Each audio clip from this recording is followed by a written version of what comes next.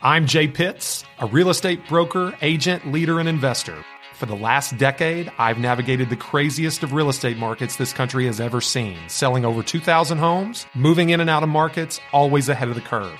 And now I'm bringing that perspective to you. This is your resource, and Real Talk About Real Estate starts right now.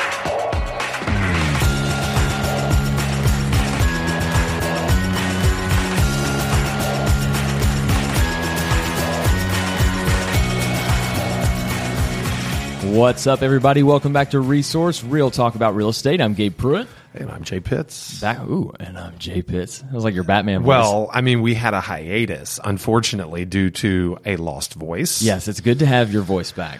Unfortunately, yes. Yeah. Unfortunately, it went away, but it does come back. So there we go. Well, we'll keep it low-key today. But today we're going to talk about something in real estate that gets talked about a lot, but we want to kind of take a fresh take on it and maybe let you hear something that you haven't heard. In the spirit of tactical advice giving, which is kind of what we're focusing on here in Season 2, today we're going to talk about some of the most common objections that real estate agents face in their day-to-day business. And as we say that, you probably think of a handful of them right off the bat, like, hey, will you cut your commission? There's some that everyone knows, but some of them maybe you don't think about as often and maybe need a good way to overcome or to challenge head on. So that's kind of what we're going to talk about today. Yeah, absolutely, Gabe. I mean, like we said, Season 2 is tactical.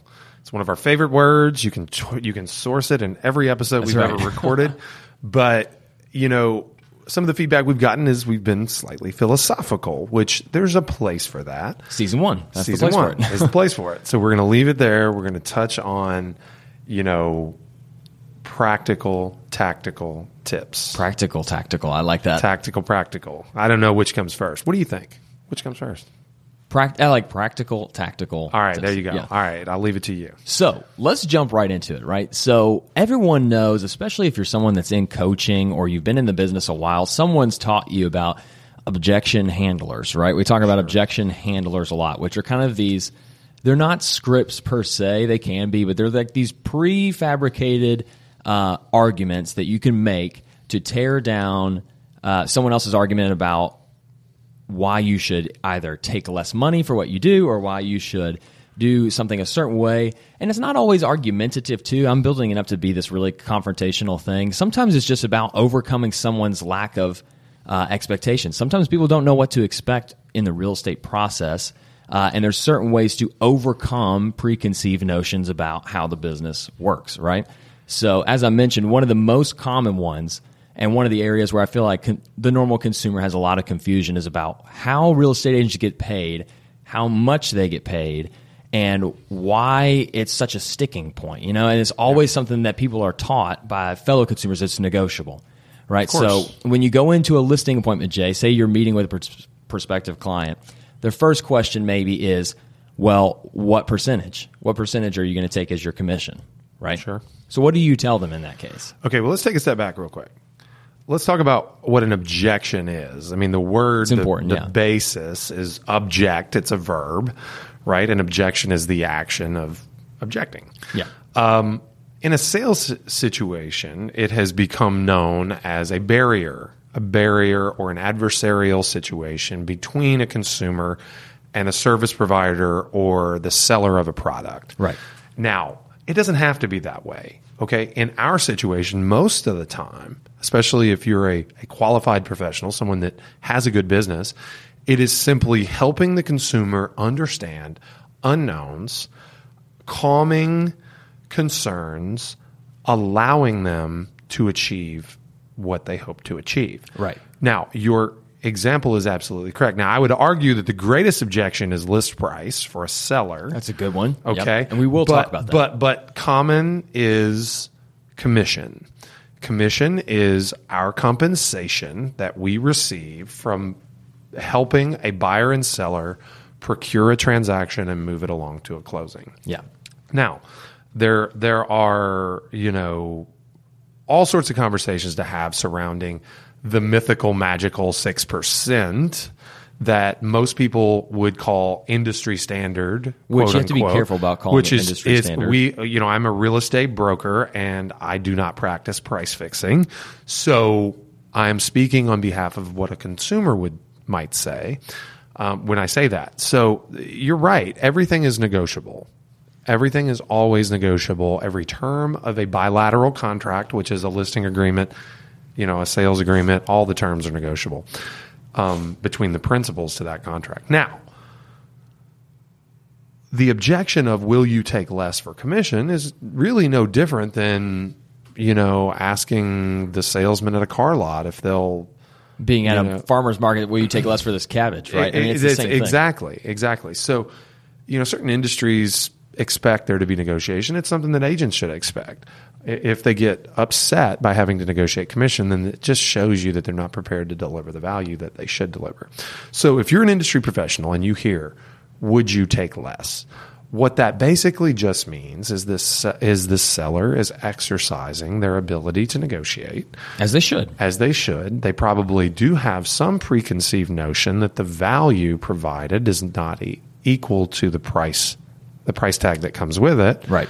And it is your job, it is your opportunity, if you will, to show that you're worth what you charge. Yeah. Okay, now we're not going to speak in generalities here. Okay? If I offer someone my services, there's a price associated. A couple of things that you need to keep in mind when, quote unquote, overcoming the pricing objection, or not the pricing, but the commission objection, is you should keep in mind that your work is typically, if you're like most realtors I know, is typically speculative. Right. Okay? And you need to highlight that fact. Mr. Seller, Mrs. Seller, I work for you with no promise of compensation. You have to achieve the desired result in order for me to be able to be compensated for what I do for you.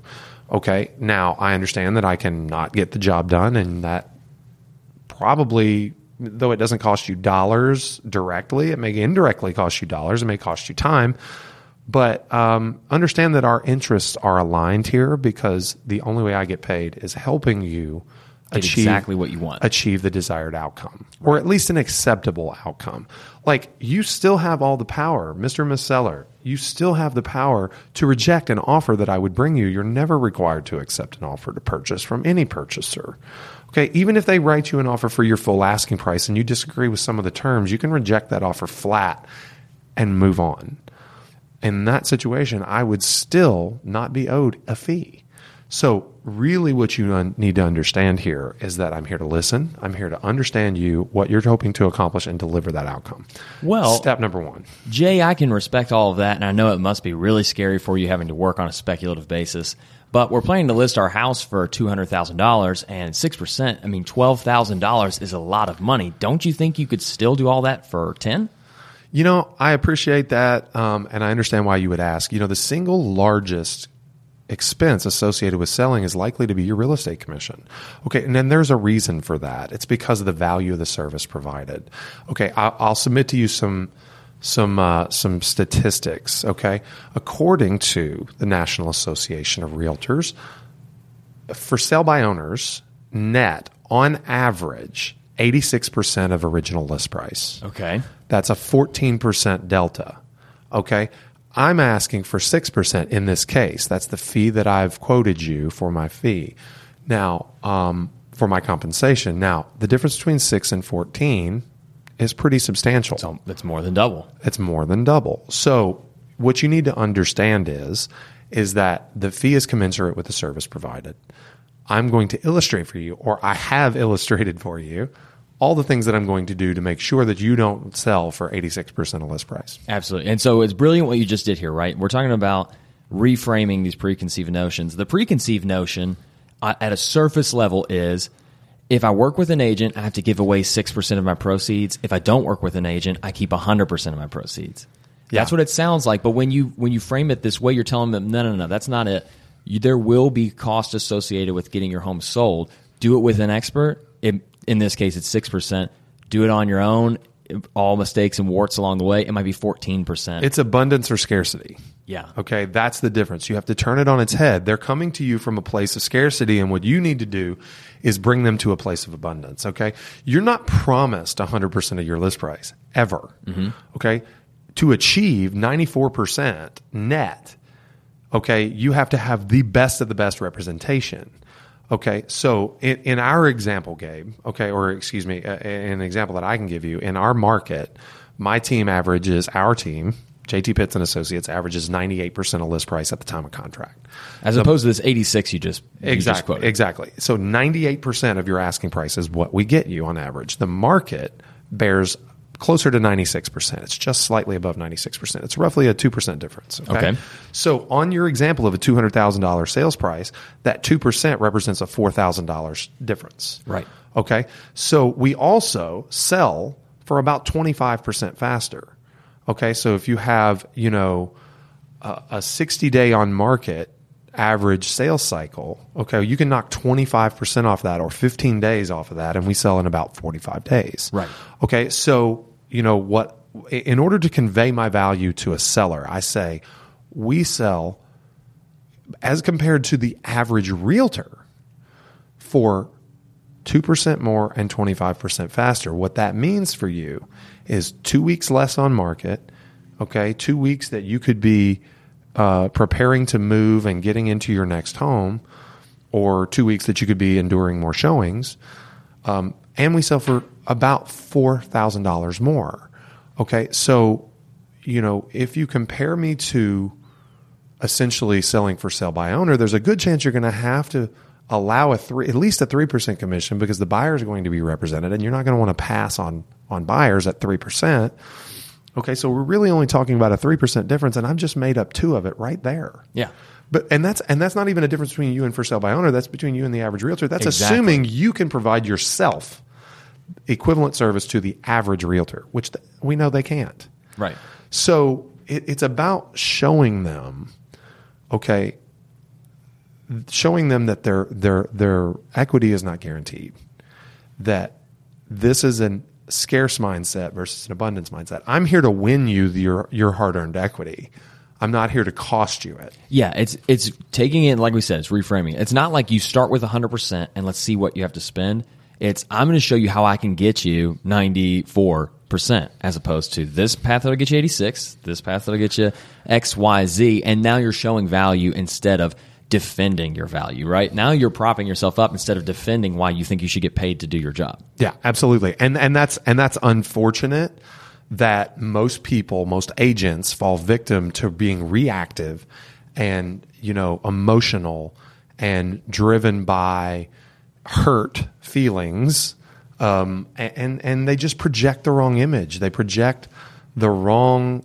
That's not confidence building. No. Can I tell you a car sales story? Yes, please. That goes right into this? Yes, please. Jay and I, if you haven't heard on the podcast before, both have roots in used car sales. Or you did new cars, I guess. I did a lot of used cars too. Anyway, I sold Kias, which is a whole nother thing. Anyways, I had a guy, are like luxury nowadays, by the way. Right. I had a guy who was a good friend when I was selling cars, a great guy, but he gave me some of the worst advice I'd ever heard when he was talking about how to explain how you get paid as someone who sells cars, if you're ever asked a question, and defending how you get paid, like we're talking about here, defending your commission, so to speak.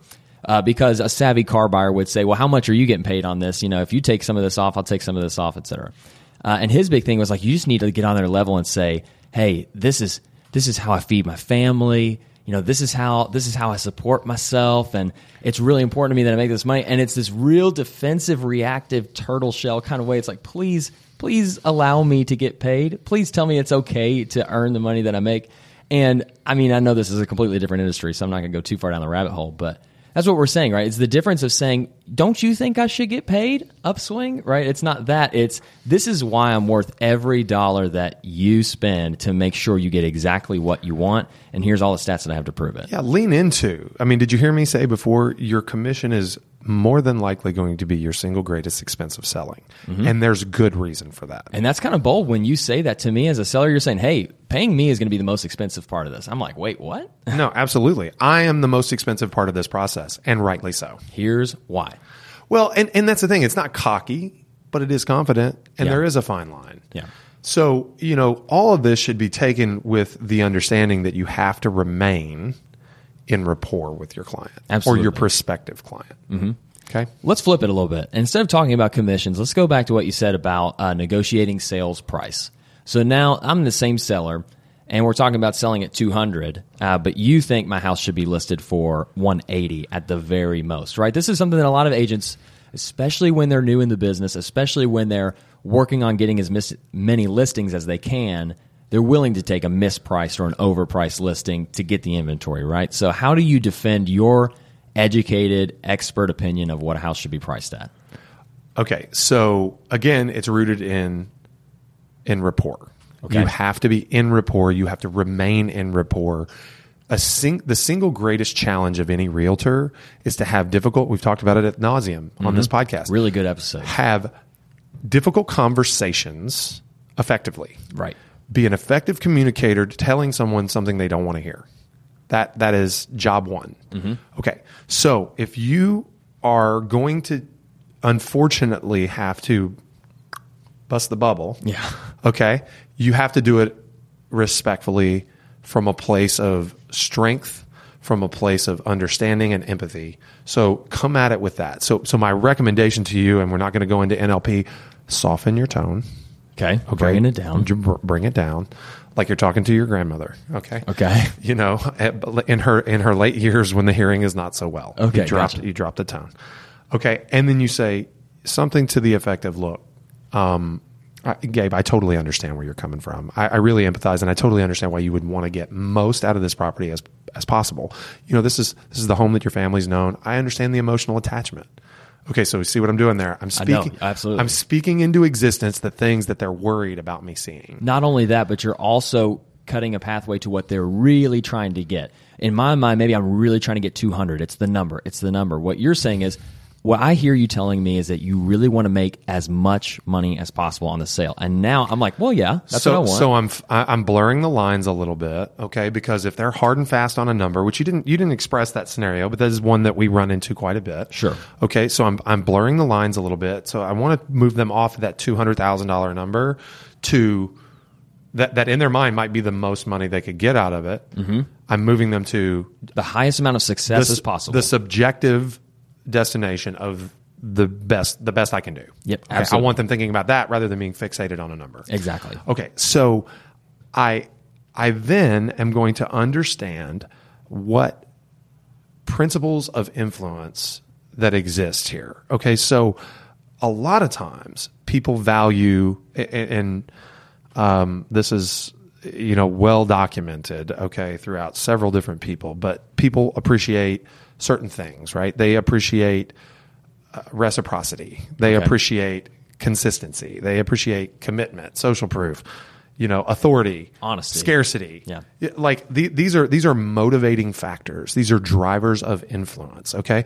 So what I'm going to try to do is identify what is moving them in the direction they're going. And then I'm going to latch onto that, and I'm going to speak their fears into existence, and then I'm going to solve for them. So you might have heard me talk about the LIMS method of addressing potential objections. It's to listen, isolate, mirror, and solve. Okay, so first I want to hear you, so I have to draw that out of you. Then I want to isolate that. That's what we're doing with understanding the drivers of influence, is isolate that one issue. And then I want to mirror, which is how you show empathy, and then I want to solve for that problem. Yeah. Okay. And a lot of times I may use storytelling to interject a potential negative outcome associated with assumptions they might make. Which doubles as a way to showcase your experience. So exactly. And it's also social proof, so you know that is influencing their decision making by showing them a story. So selling is storytelling. I say that all the time. Yeah. Selling is storytelling. So why don't we do this? Why don't we just role play this? I love it. Very, very briefly. And so I can tell you, because I'm speaking a lot of words that people I don't want to be too philosophical here. I want to actually do it. Okay. So you're trying to list your house for too much money. 200. And so I would say something like, you know what, Gabe, I totally understand why you would want, to get the absolute highest price for your property. And, I know it's your family's home, and you've probably spent a lot of time here. You've, invested a lot of sweat equity, a lot of your own hard-earned dollars here. This is where your kids came home from the hospital. Totally understand the emotional attachment. I'm just trying to maybe understand where you're drawing some of your numbers from, and so that I might be able to help you understand, where the market is right now. So what's driving you towards that number? Well, Jay, we just last year, like I told you, we put $7,000 in the kitchen. We put a couple of $1,000s in the bathroom. So we've done some things to the house to make it nicer. And four doors down over here, this house, it's sold for $195. And I know our house is nicer than that. We just, like I said, we just redid our bathrooms. And we've got, a nice fence where they've got a chain link fence. And just compared to what I see from my neighbors, I don't think there's any reason why I couldn't sell for $200. Sure. No, and you know what, Gabe, I totally understand. And I know about your fence and all those things you've shown me. You have a beautiful home. And, I really understand where you're coming from in that investment and the intangible value that you feel like you've built into the property. Right. And I also know that, based on our prior discussions, that that you're never going to get 100% dollar for dollar return on the improvements that you make on a piece of property unless you add square footage, as you well know. Sure. We don't return 100%. So a lot of that, those dollars that you've spent have returned enjoyment for you and your family. Now, here's what I'll say. The house down there did sell for $195, and I do believe, that you have some very real, features about your home that improve upon those other ones. How on that particular sale, however, that home has about 150 more square feet. Okay. Which, when you understand the way value is calculated, it's really a lot of times based on size. Price per square foot is an imperfect method of valuation, and there are some pushes and pulls, but I need you to understand that one thing. And we're going to consider these other factors about these other comps that I brought with me here in just a second, and hopefully arrive at a price that's really that you and I can agree on. Now, one thing I want to talk to you about is I want to talk to you about the risks of improper pricing. Okay, so time out. Yeah. All right. Pause. So what have I done here? I've listened. Yep. I feel like you listened to everything that I said. You repeated a lot of it back to me to make sure that I knew that I was heard. Absolutely. You put yourself in the same shoes as I am. Say, we know. You didn't say that, or I know that. You said, we know that when we make these improvements, a lot of it is enjoyment that we receive ourselves, and we don't get 100% of that back. So I definitely feel like you're tracking with me, and you understand what I'm looking for. And right now I'm listening. Like, I'm on the edge of my seat to hear what you're about to say. Well, because you're expecting me to spit your number back to me, or to refute directly. Yeah. So no way it's going to sell for $200. It's very important that you don't do that. Yeah. Okay. So what I've done is I've listened. I've isolated a few of your issues. I've mirrored some empathy for you, and I've solved a little bit. I've test solved on the higher price per square foot argument, or the higher square footage argument of the comp. But I didn't go headlong into it. Okay, and then I pivoted off. And one thing I want you to catch here, I'm making the point that you don't get a dollar for dollar return on improvements, but I projected that point onto you, right? And I made you smarter for knowing that. Mm-hmm. Okay. So instead of saying, Gabe, now I'm not sure if you know this, but you don't get dollar for dollar back when you renovate a kitchen. Because then what's my only option as an answer? To be offended. I can either be offended or I can say, oh, and look dumb. And you feel bad. Right. So I'm leading you to feel bad, or I'm calling you an idiot, neither of which I want to do to stay in rapport. So what I've done is I've projected something that you may or may not have known. And you just said, we know that. Of course, and I did it right there with you. Like, I'm right here with you. I'm putting us in that trench together, okay? And projecting knowledge that is maybe industry inside knowledge, but I'm projecting it onto you and made you an informed consumer. And tiny little NLP detail also, for me to save face and to stay on the level playing field with you, you say, we know this, and for me to be tracking, I have to not agree and say, yeah, we know that. And now what am I doing? I'm agreeing. I'm subconsciously agreeing with you already, and it's laying the framework for later agreement. Which, absolutely. Without going too deep down the rabbit hole. So moving on pricing, because this is something that tactical that I really feel like everyone should hear before we move on to other objections is you want to present pricing strategies, pricing models, if you will. A strategy sounds better than a plan. Okay. A model sounds better than a strategy. So you want to talk in such a way that you are the only one talking that way to this consumer. If they're interviewing others, you want them to feel that you have a leg up on your competition to the point that no one else spoke to them this way. Okay. So I'm going to go into, we as a team talk about 3 different pricing strategies. I love this. Yeah. Okay. So the pricing strategies are low, middle, and high. Right. It's Or that simple. we can say aspirational, Well, market-based. but you're not going to say low, middle, and high because that doesn't sound very smart. Right. Okay. Low, middle, We and give them high fancy is the names. truth. The fancy names are event pricing, low, and I draw a comparison to an auction environment. Where you're making an event out of Where it. we're making an event out of the sale of your property that gets people excited and emotional and potentially bidding more than they wanted to. Multiple bidding, et cetera. Multiple bids, a frenzy, excitement. Okay, so event pricing. There is also, depending on your strategy and where you're going in relation to their expectations, like you may want to present it as event pricing. You may want to present it as market-based pricing, which is middle. Okay, but most often, I mean, I can't honestly really can't see a situation where you would recommend what we call aspirational pricing. It's there specifically to be the dodo bird of the group. Exactly. Like you use this strategy when your seller tells you they want to list it 15% too high, and you basically let them down very easily by saying, I totally understand, again, why you would want to get as much as you can possibly get for this property. But what I'm here to help you understand is that particular pricing model we call aspirational pricing. Now, I'm not saying it won't happen, Gabe, but what I am saying is that it's unlikely. Okay?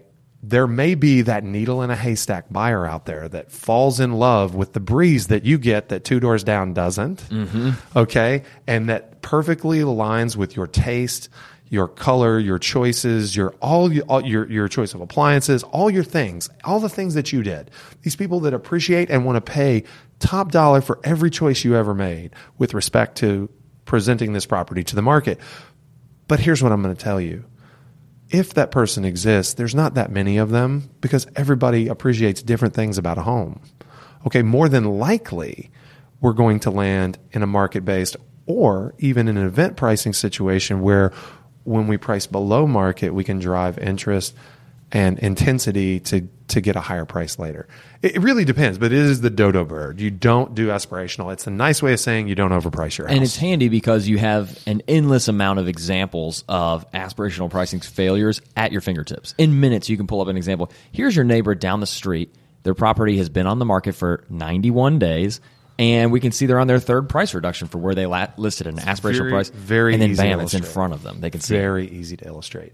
So we can get into more about pricing strategies, event, market-based, and aspirational pricing, and could how be to a whole episode. and how to present those specifically, because there are ways you can actually literally walk in with a comp that represents each pricing strategy and defeat or play up the strategy based on those particular markers. And it really, really plays well. So, but let me just be the first to say, for any consumers that might be listening, there are no Jedi mind tricks. Okay, we're not trying to get you to do something you shouldn't do. I'm just merely exercising the point that I'm a professional. I am the expert. I know more than likely what the house will sell for. Okay, and it is my job to help you make decisions despite your preconceived notions that may or may not be true. And that's really all it is.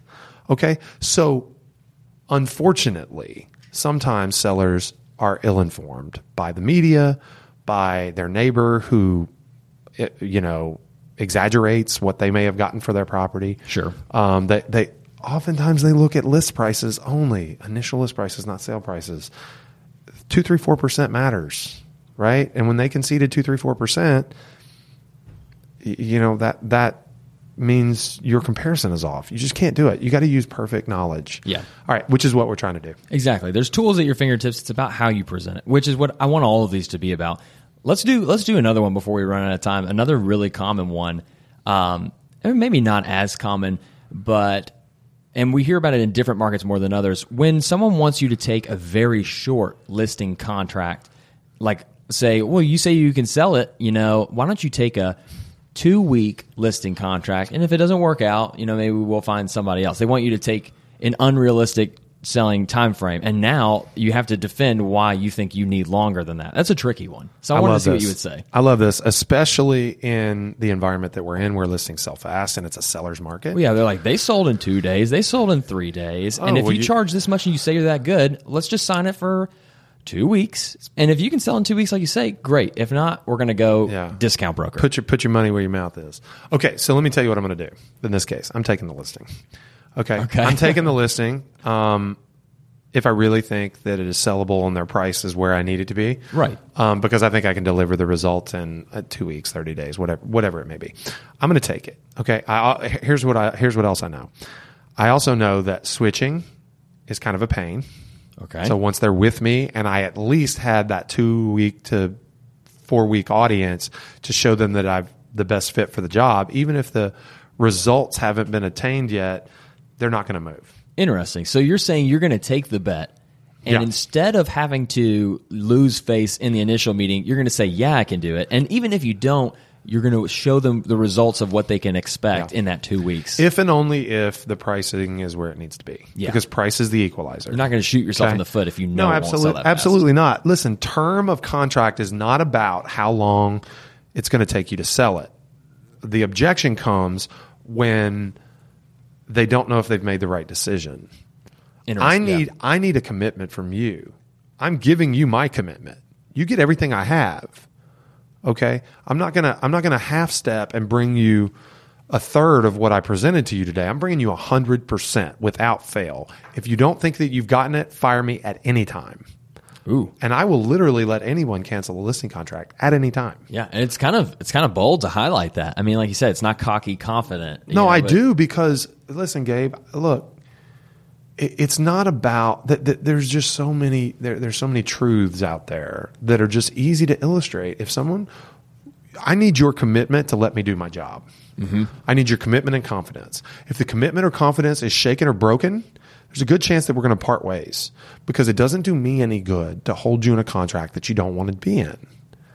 Right? It does no one any good. Move on to someone that you feel good about working with. And that never happens. Right. I mean, to me, it never happens. It may happen to some agents, but it doesn't happen. If I let a listing go, it's because I wanted to. Okay. Now, I will say that most times I will probably take the bet, as you said. Sure. But it's really not a bet. It's like, do you want to hire me or not? Yeah. Okay. You know, I took a 3-month listing because I had a really aggressive type. You would remember this property. Yeah. I picked up a buyer that bought a really expensive home and had a nice listing behind it at an open house for this house. Okay. They did not sell. In 3 months, I got my price close to where I wanted. In exchange for that, I got a 3-month listing agreement. Okay. And I took the bet, if you will. Sure. And they didn't renew after 3 months, and I was very frustrated. It was a poor time of year to be selling that type of property. And I had an offer with 5 days left on the listing agreement, and they sold it for the same price that I had an offer at, but they sold it 2 weeks after my listing expired. Right. So, which is really frustrating, okay? But I turned it into something, so that wasn't a loss completely. But that happens every once in a while. But that relationship was broken. I don't know that I would have wanted it back. Okay, yeah. And through no fault of my own, I think I got them. I did. I delivered an offer at what they eventually sold for, and so I did it. And in a way, you really did deliver the results that within my contract period. Yeah, and they sold it for the same money 10 days later. Yeah, it's unfortunate. But no professional, no consumer can guarantee a good working relationship. Yeah. At the heart of this is what we're saying is there's no reason to go into a meeting already doubting yourself, because what are you expecting them to do? They're just going to doubt you even more. You're not going to go in there and say, well, maybe I can do it. And they're going to say, no, of course you can. That's not how it goes. You have to go in with the amount of confidence commensurate with the type of person that's going to deliver the results that you're promising. Dude, if you don't believe in yourself, nobody will. Exactly. Let me take this one more place before we finish. We're going to flip it. We talk mostly about sellers now. I do want to talk about buyer objections a little bit. A specific scenario comes to mind. You said something a moment ago where the objection about listing period is not really about listing period. It's about, is this the right person that we hired, right? Like, is this the person for the job? Talking to an agent in this office in the last week, heard a story about a buyer appointment that they went on where they're working with a very type A, high D kind of buyer who was very open about the fact that they're going to see properties with the listing agents only. They don't have any exclusive representation, and they're not interested because they don't understand why buyer's agents get paid at all. Like, what do you do to deserve half of that 6%, 7% commission. Like basically you're giving me tours of these homes. So no, I don't have an exclusive buyer's agent. And this agent immediately is on their toes having to explain why they bring value to the equation. And they have to convince this person basically in this outing in order to get follow-up showings with this person. Like this person has said, I'm not working exclusively with anyone because I don't get it. Like I don't get what makes me need an exclusive buyer's agent. Now, spoiler alert, this agent on our team did manage to get repeat showings with this person, and it's a slow boil to get them to that place.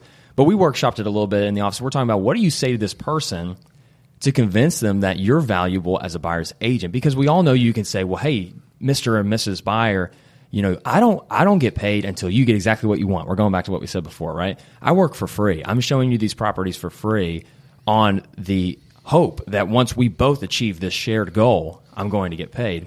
But sometimes, like with this person, that's not going to cut it. Like that's not what they're interested in. They don't even know where your value comes from at all. So why don't you go ahead and jump? Because I can see where you desperately want to say something. And I'll let you know what I said after that. I have. Can you see the physical? I can see the thoughts starting to come out of your pores. The physical manifestation that happens. Okay, so first and foremost, you need to understand that there are some consumers out there that just will simply not be helped.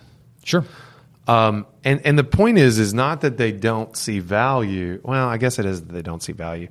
They don't see value, but they haven't given anyone an opportunity to convey value. Exactly. Did they ask for this, or are you like? Because the way I can see this happening is, it's just very obvious. It reads all over their face. They're not ready to commit, but they're not going to go to the lengths of saying, well, you're not worth 3%. And I don't know that it was necessarily that confrontational, the conversation. Yeah. But the way this person described it to me, it came up in conversation in their first meeting. It's like, well, I haven't committed to a buyer's agent because I don't really understand why I need one.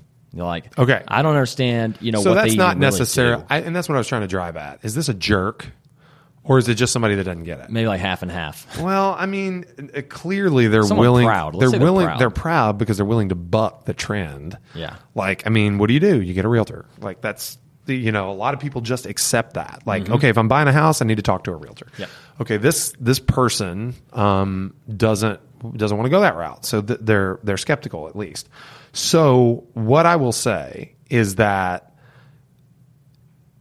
here is my job as a buyer's representative. Here's why you should hire me to be your exclusive representative. Here is why you shouldn't even walk in a house without me present. Okay? Yeah. First and foremost, I'm here to listen and understand what you're trying to accomplish and advise you what may be reasonable and what may not, so that you don't unknowingly pursue an outcome that isn't for you, that isn't out there to be achieved. First and foremost, listen. Huge. Yeah. Okay. Yes, most of the properties for sale, 99.9% of them, are available on websites that you have access to. I am not the keeper of information with respect to what is available for sale anymore. That used to be like 30 years ago, but it's not anymore. Yeah. Okay. So yes, you can research your own properties. You can tell me which houses you'd like to see. You can look at the pictures and the maps, read all the school information and the sex offender registry, and everything is out there for you. You don't need me to show you that. Okay, but what you do need is you need my experience. You don't transact real estate every day. I do. I own rental property. I own my own home. I bought my first house when I was 21 years old. I've been trading real estate every day since. Okay. Before that, and this isn't true for everybody, but before that, I grew up in a real estate family.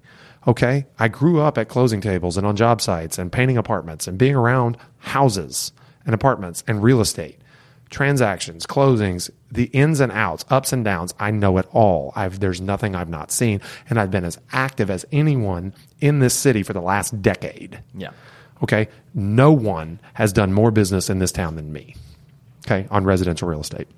Now, what does that mean to you? And I'm being a little aggressive, Gabe, so I'm not going to. I love it. Just whatever. I know. This is good for show. Yeah. This is not exactly, for our listeners, this is not exactly how it's going to go face to face. Unless it's like a type A who is like. We talked about the people who want to. Yeah. Not necessarily butt heads. This is like. They want to see what you got. There may be a. This is not. has nothing to do with male or female, but there may be a bro out there that's like test me, bro. You know what I'm saying? Like that guy. Like, come at me, bro. Like this is the come at me, bro answer. Okay. So I'm saying, look, no one is more active than me. I've literally sold more than 2,500 homes in my career. Okay. I flip houses. I renovate houses. I built houses. I've auctioned houses. I've managed houses. I rent houses. I've sold tons of houses. I market houses. I teach people to market and sell houses. This is what I do. You don't do this. You might do this 4 or 5 times in your life. Mm-hmm. Okay. I've done it 4 or 5 times this week. Boom. Okay. That's a so big one. no, but here's the thing. I know that crack does or does not mean something. I know that drywall bubble does or does not mean something. I know this block. I know what that house across the street sold for and why it should concern you. I know that you should buy in this zip code versus that zip code because you're going to get an extra 2 points in appreciation this year. I know all those things that you do not know. Yeah. Okay. So guess what? You can go to the listing agent from a place of scarcity and hope that they'll discount their commission, which, by the way, they're under no obligation to do because they have a contract that outlines their commission structure regardless of whether you buy the house or not. Okay. You can try that road. And if you find a desperate listing realtor, you might win a point or 2. But what you're going to lose by not working with somebody like me is more than that. Way more. Way more. And by the way, we haven't even talked about negotiation. Wait, I thought you were going to save it for me because that's what I was going to say. That was part of my answer. All right, well, anyway, go ahead. Anyways, you can check my answer because here's what I talked to this other agent about, and they were on the same page with me. They knew what to do. But we talked about... Real quick, I convinced you without even talking about negotiation. Yeah. I mean, I was sold on that. Okay, but negotiation is more valuable than all the other stuff I told. Right. In most cases. All the way back to the beginning, you talked about this is about revealing your value to someone who's not familiar with it, right? And so it was clear based on the objection that this agent was given. The problem is this person doesn't understand the value that you bring at all. They're on page 0. They just don't know. So we said, how do you reveal it and make it clear that you need me? You know, you need me, not just whoever you happen across. You need to paint that as so dangerous. Like, why on earth would you trust your real estate transaction to just anyone, just the person who happened to be there? Yeah. It's like you need someone that you know, trust, and is going to deliver the results, like no question. Absolutely. So we talked about this iceberg analogy, right? It's like, of course you don't understand the value that an exclusive buyer representative is going to bring because so far, here's what you've seen from the 10 buyer agents who have shown you, buyer agents, whatever they are, that have shown you properties. You've seen the exact same thing. You've seen them whip out a super key. You've seen them open a box, take a key, open the door, tell you to look around, ask you what you like, ask you what neighborhoods you like, and they put you back in your car and they say, I'll call you or I'll send you an email. That's all you've seen. You've seen glorified door openers 10 times in a row, and of course you don't get the value that I bring. And so the answer is, what you don't understand is anybody with a brain can do this. This is not the value that I bring. I don't bring the value by how I open doors for you and show you homes.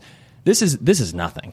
It's like the value that you're going to see is when you finally do find the right home and you put it under contract, you need an expert negotiator. You need somebody that knows exactly what's going to happen with repair requests. You need someone that knows exactly what to ask for. You need somebody who's not going to let you lose money because and it goes back to what you said. That's the stuff that you haven't done yet. That's the stuff that you don't know how to do. That's what I do every day.